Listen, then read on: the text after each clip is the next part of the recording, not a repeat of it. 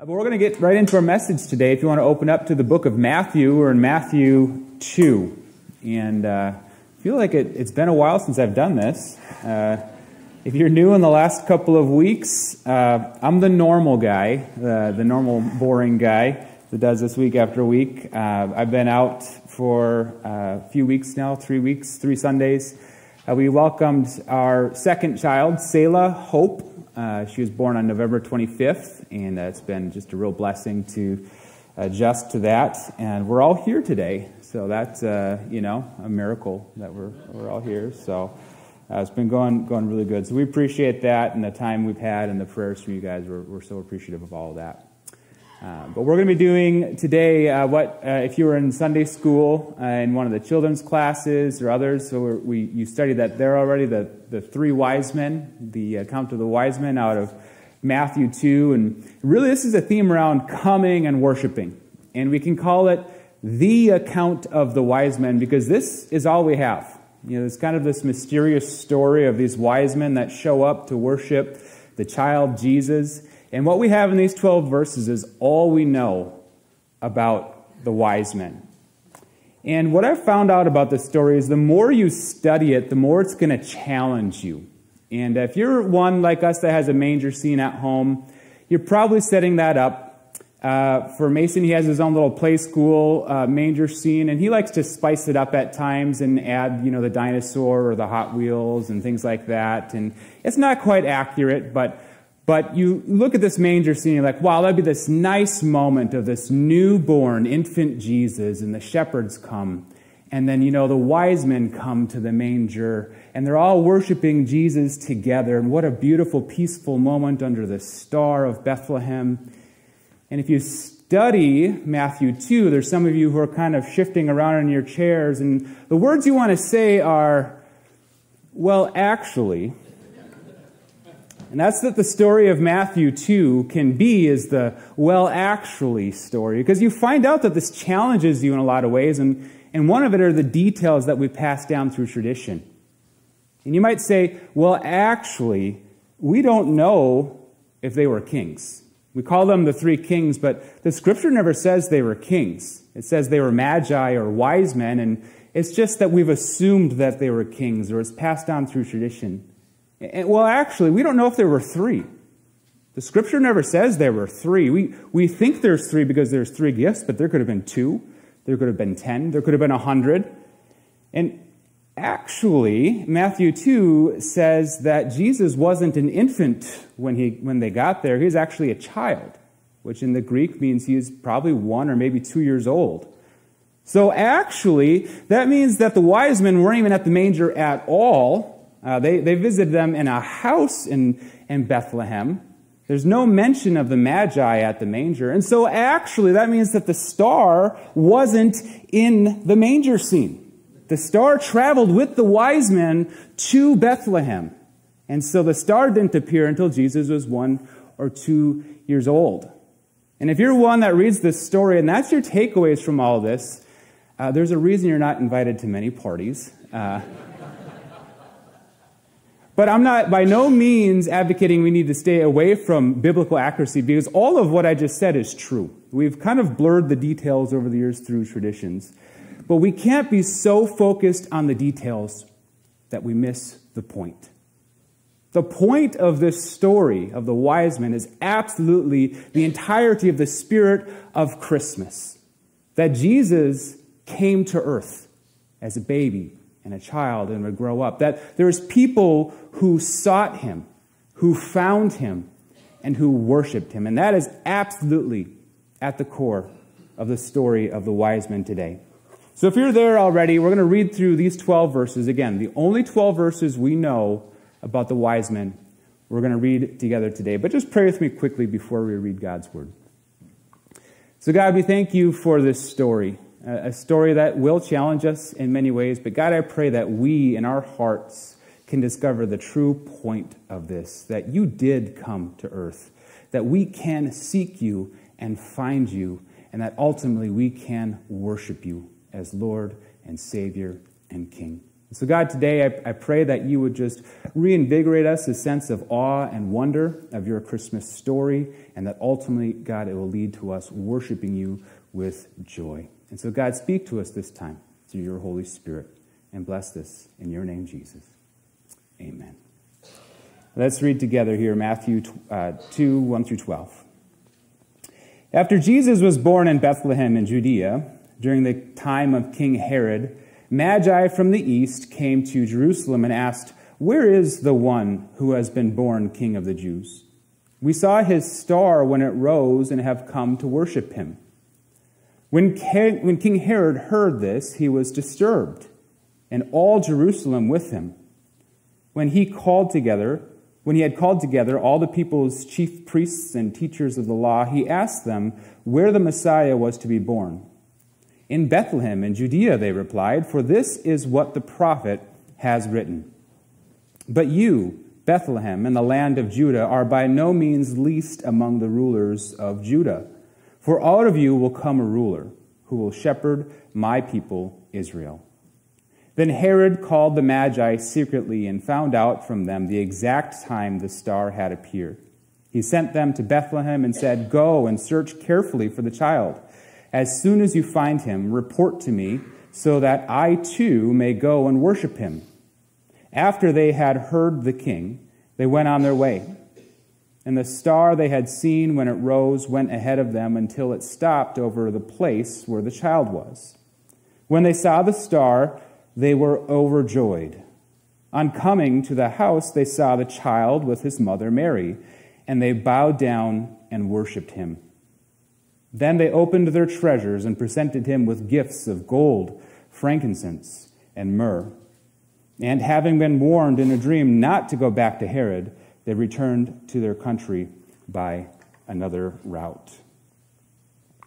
So as quickly and mysteriously as they appear, they disappear. And I don't know about you, but when I read a story like this, I end with a lot of questions that, frankly, I don't think could ever be answered. Who were these people? How did they know to follow this star? Where did they come from? And where did they go? It's not like a song like, "Where did they come from? Where did they go?" I don't know. Maybe that's not a Christmas song. But so many questions aren't answered. But what's amazing about God's Word is when you study it, all the questions that you need answered are answered. And so for as much as we don't know, there's some really important things that we do know. One thing we know, and a point we can take out of this story, is that the truly wise will seek Jesus. And we're introduced to a few characters in the first couple verses here, but we know that this is after Jesus was born. How much time after, we don't know. Weeks, months, most think about a year, maybe 2. But this story that we celebrate is typically celebrated on Epiphany Day, which is 12 days after Christmas. So it's well accepted as the scripture reads that this was after Jesus was born and he's found in a house. But the 3 characters we see here are the Magi, King Herod, and Jesus. The Magi, now this is typically translated as wise men. And this is from the word that we get magician. But don't think like David Copperfield. Magi here just means like people who are naturally curious. These are students and scholars. They were students, in this case, of the stars. Were they kings? Well, it's possible. We don't know that. Tradition says that they were kings from 3 different regions, and their names were Melchior, Belshazzar, and Gaspar. Is that true? We don't know. But what we do know is that they came from a distance away. When it says that they were from the east, this is probably referring to the areas of Persia or Babylon, 800, 900, maybe 1,000 miles away. And what this means is that they made no small trip here. They took a great step of faith to go seek this child king, Jesus. They were all in when they made this trip. We know that they were people of prominence, that they weren't lowly people, that in a worldly sense they had it made in the shade. They had everything they need, but they knew one thing they didn't have, the child king, Jesus. And so they're coming in this trip of humility and desperation to meet this child king. We also know that they weren't Jewish people. Okay, these were Gentiles from faraway people. These were pagans. And they would have been despised by the Jews. But here they are, under God's grace, being prompted to find the child King Jesus. These magi, in many ways, represent all of us here today.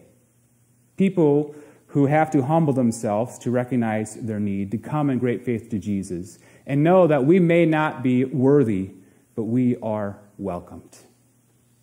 Now we see the man, King Herod, known as Herod the Great. He came into rule about 40 years before Jesus was born, and he was not a great man, though he is known as great. He was known as Herod the Great because of his ability to build huge structures all around the land of Judea. But he was a terrible king. He was jealous. He was paranoid. He killed anyone that got in his way, including family members and friends. And he manipulated his way into being king of Judah. He was the earthly king of Judah, but he was a terrible king to the people. And we also see Jesus, the one born king of the Jews. Nobody else has ever been born a king. That in any system, you may be born a prince, but you're never born a king. So no one before or after Jesus was born king of the Jews. And so they knew that this was not just another child, that he was special, that he was unique. And this sets up their reaction later when they finally find the child Jesus, the child King Jesus. We also see the star here. And the star is something that can be overlooked. It wasn't just a normal star in the night sky. It was something very special. We don't know what. There's many theories. It could have been a comet. It could have been a cluster of planets. It could have been a supernova. But it appears, though, that this was a miracle. Okay, and a miracle is a term that we throw around lightly. Like I said, it was a miracle that my family all got here today, though I did forget my keys. So I've got the family. I forgot the keys to the church. At least I didn't forget a child. All right. If you watched yesterday's Vikings game, that was kind of a miracle, right? How many of you watched that game yesterday? Yeah? Okay, how many of you watched the game after you shut it off at halftime yesterday? Yeah, that's probably the more honest answer. Was anyone at the game yesterday? Phil? Callie? Wow. Yeah. Now, that was, in many ways, a miracle, but it wasn't too unique. I think they did win the record for the biggest comeback ever, but it was only by 1 point. So at some point, that will probably be broken. But this star was truly a miracle. There was nothing ever like it before, and nothing like it since. This star moved with the wise men to point them over Bethlehem to the child Jesus. And my favorite theory is that this is actually not a star, but the glory of God. That when Jesus was born, the glory of God shone on the shepherds, and it blinded them, right? And I believe that same glory, that same light that led the shepherds to Jesus, led the wise men to Jesus as well. But in this, we see the purpose of the trip, why they were seeking Jesus, because they came to worship him. And that's the point of this whole story, that when they saw the star, his star, which means that Jesus owns everything, they came to worship. This shows that throughout the Gospel of Matthew, that Jesus came first for the Jews, but then for all people. The first to come to worship Jesus in the Gospel of Matthew were the Gentiles, the pagans, the ones that in most of our minds didn't deserve to be there, but they were welcomed and invited. Here they are at the end of their trip. They're in Jerusalem, and they're asking around to everyone, where is this newborn king that we traveled this great distance to come see? Jerusalem, the center of Jewish worship. They're asking around, and all they get is shoulder shrugs and blank stares. What are these crazy people talking about, the King of the Jews? Nobody knows where Jesus is because they weren't seeking him. And that's where we see the second point of this whole story, is that there are foolish people who rejected Jesus. Now, these wise men made this trip from hundreds or thousands of miles away, and the people of Jerusalem, they're only 5 or 6 miles away, that's like from here to Long Lake, didn't make the trip to see the newborn King Jesus. There will always be the foolish people who reject Jesus. And Jesus himself said that there would be many who reject him. But here we see the reaction of King Herod, that he was disturbed by this news, and all Jerusalem with him. There's always been some who are threatened by Jesus. And the word disturbed here is actually a pretty strong word. This means that he was in great turmoil, or he is terrified, or in our modern day language, he was freaking out that he's hearing about this newborn king of the Jews. So the Magi hadn't made it to Herod yet, but enough people have been hearing from the Magi that now King Herod is hearing about it secondhand. It says that all Jerusalem was disturbed with him. Now, this may not mean like literally every single person in Jerusalem, but this probably means the high-ranking officials, the religious leaders of Jerusalem, were disturbed. Why were they so disturbed about these men asking for Jesus, asking for this newborn king of the Jews? Well, it's because I don't think they were very stupid. They knew that they were asking for the Messiah, the promised one. And rather than viewing this as a place of hope, they were viewing Jesus as a person of competition. They were threatened.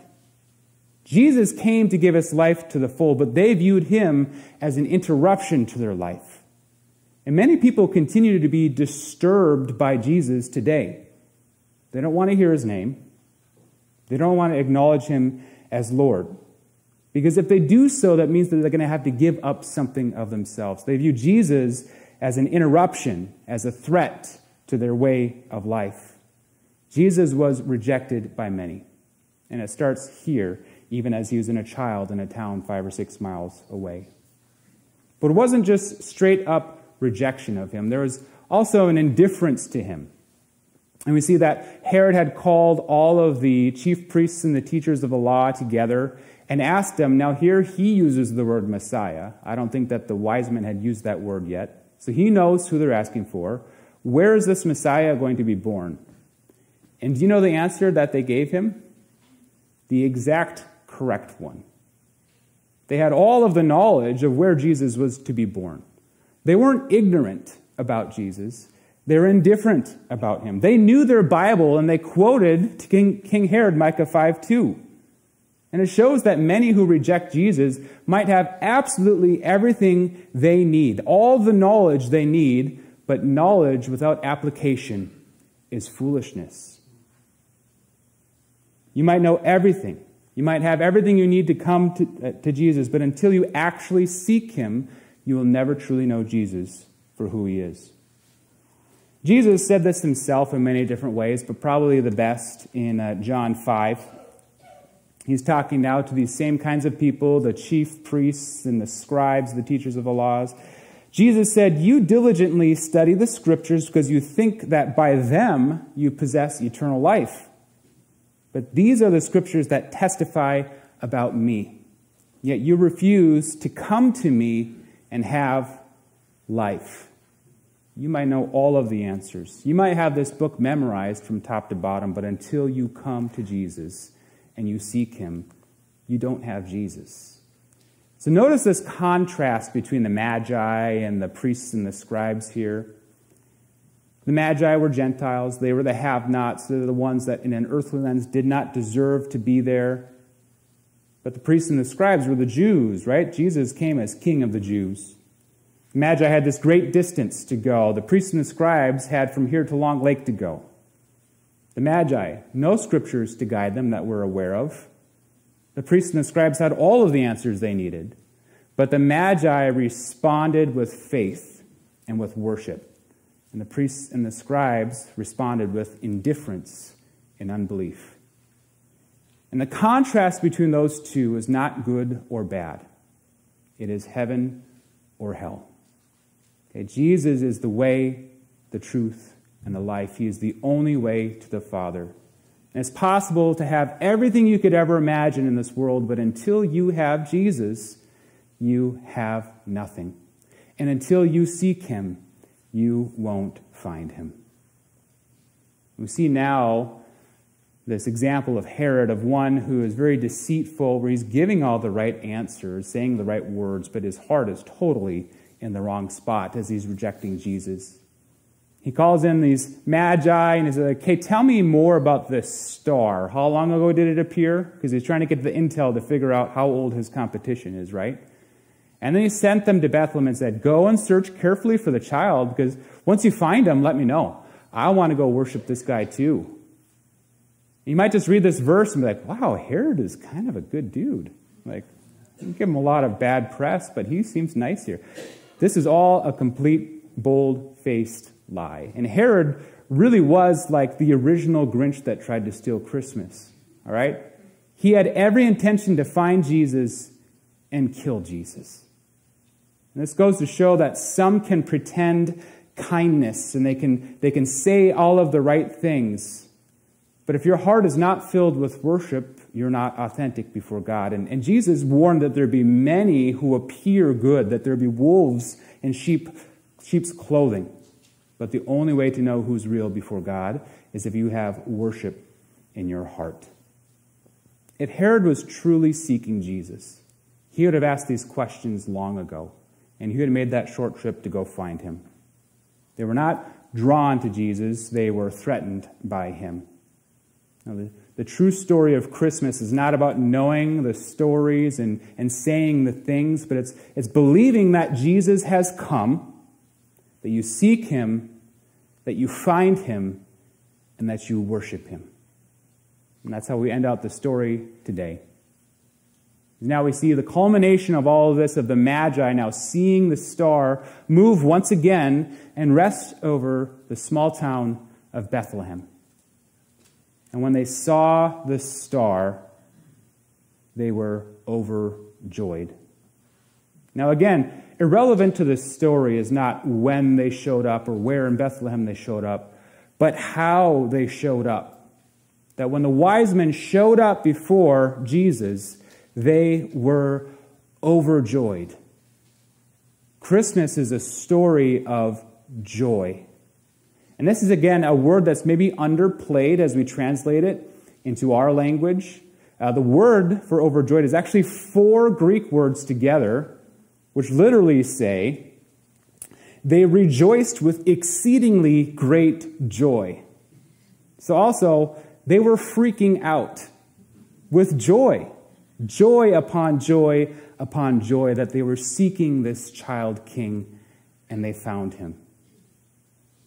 There's an overwhelming joy in finding Jesus.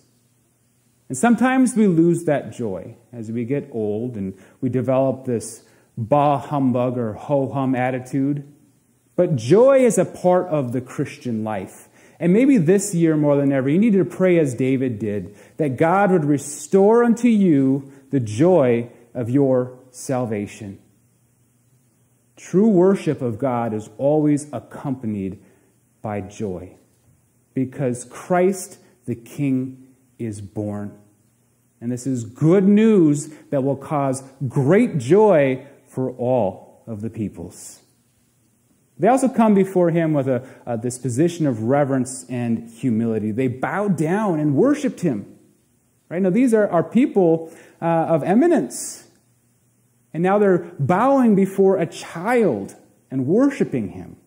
This is really communicating, I am nothing and you are everything.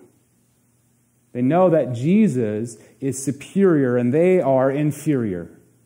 And this is something we can also get wrong at times in kind of Scandinavian Minnesota, right? It's just where we are, like, that's the joy thing. We get that wrong in Scandinavian Minnesota, but kind of we get casual in the evangelical world, is what I meant to say.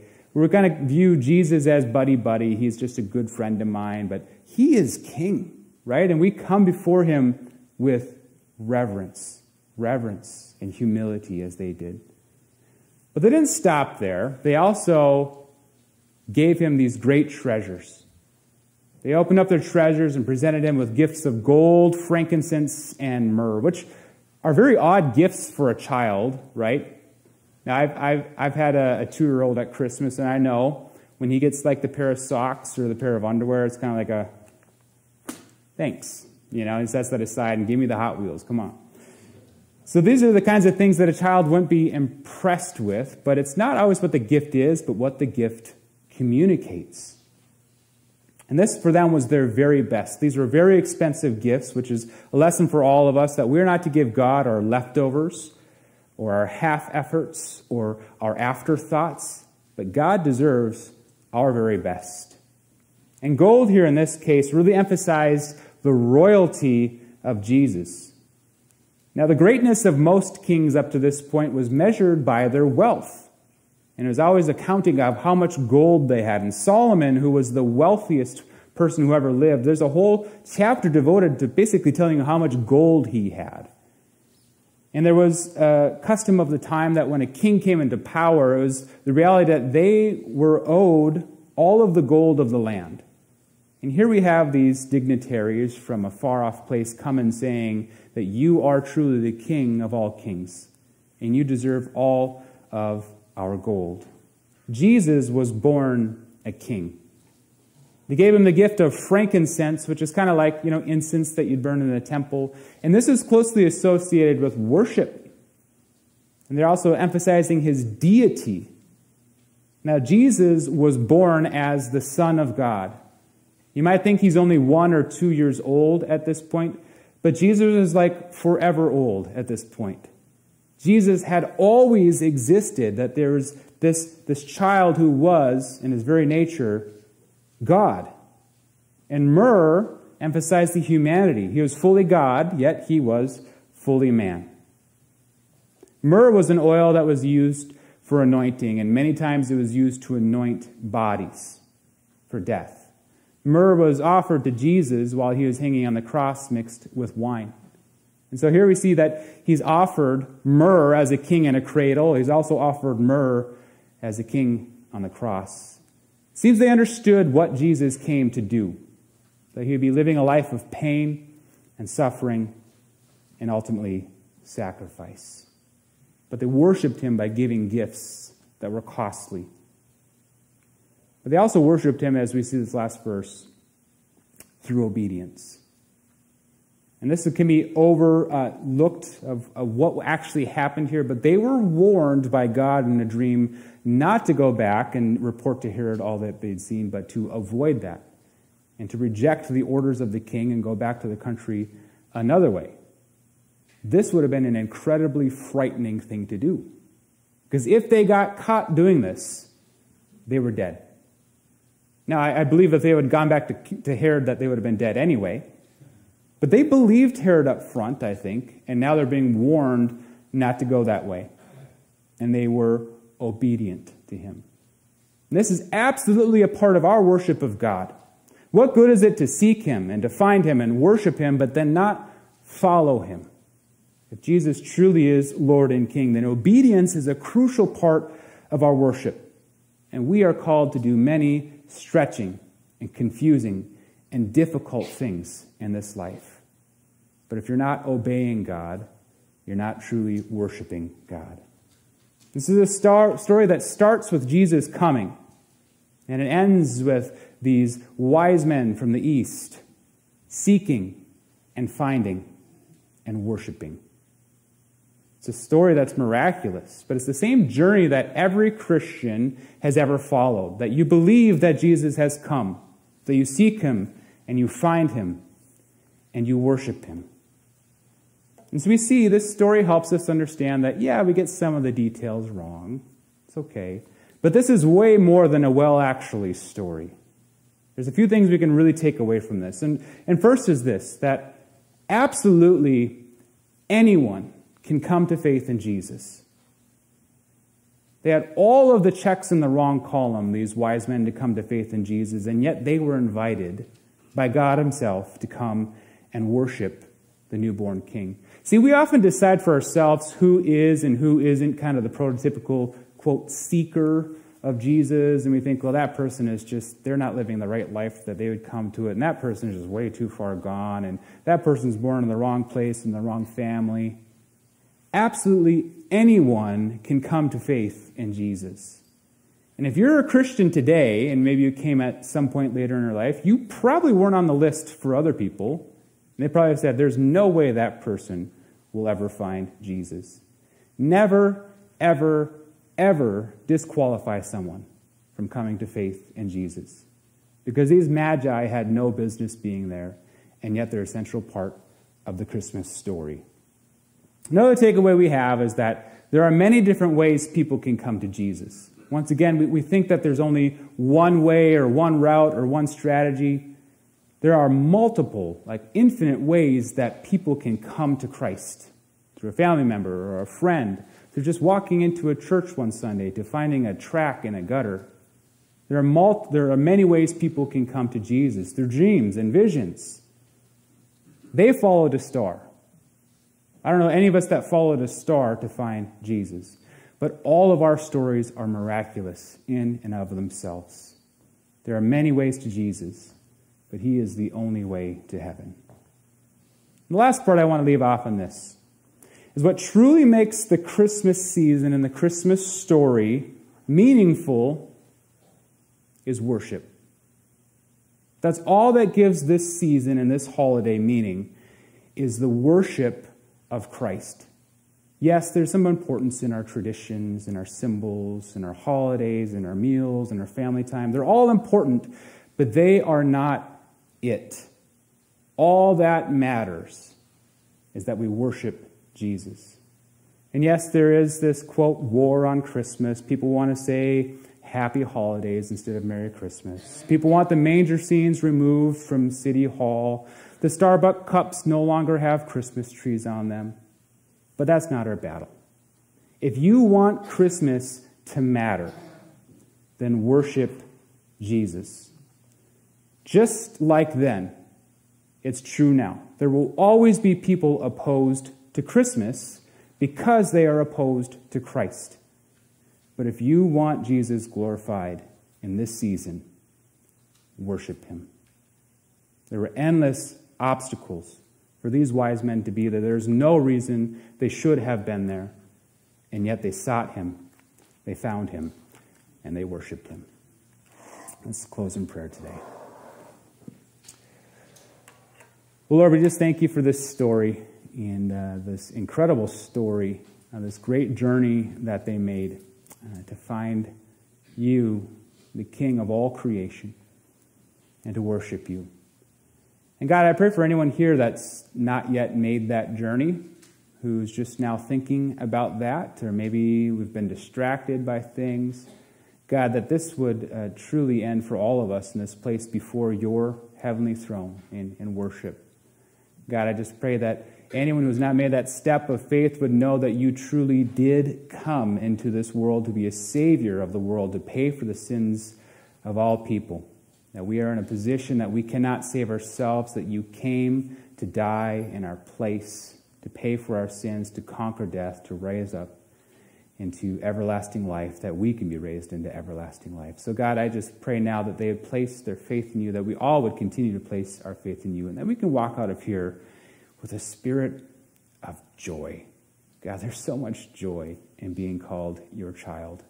So God, may we just take that prompting from you and find these times and these moments to worship you today with joy, with reverence, with just sacrificial giving and obedience to you, God, that we can just trust you more.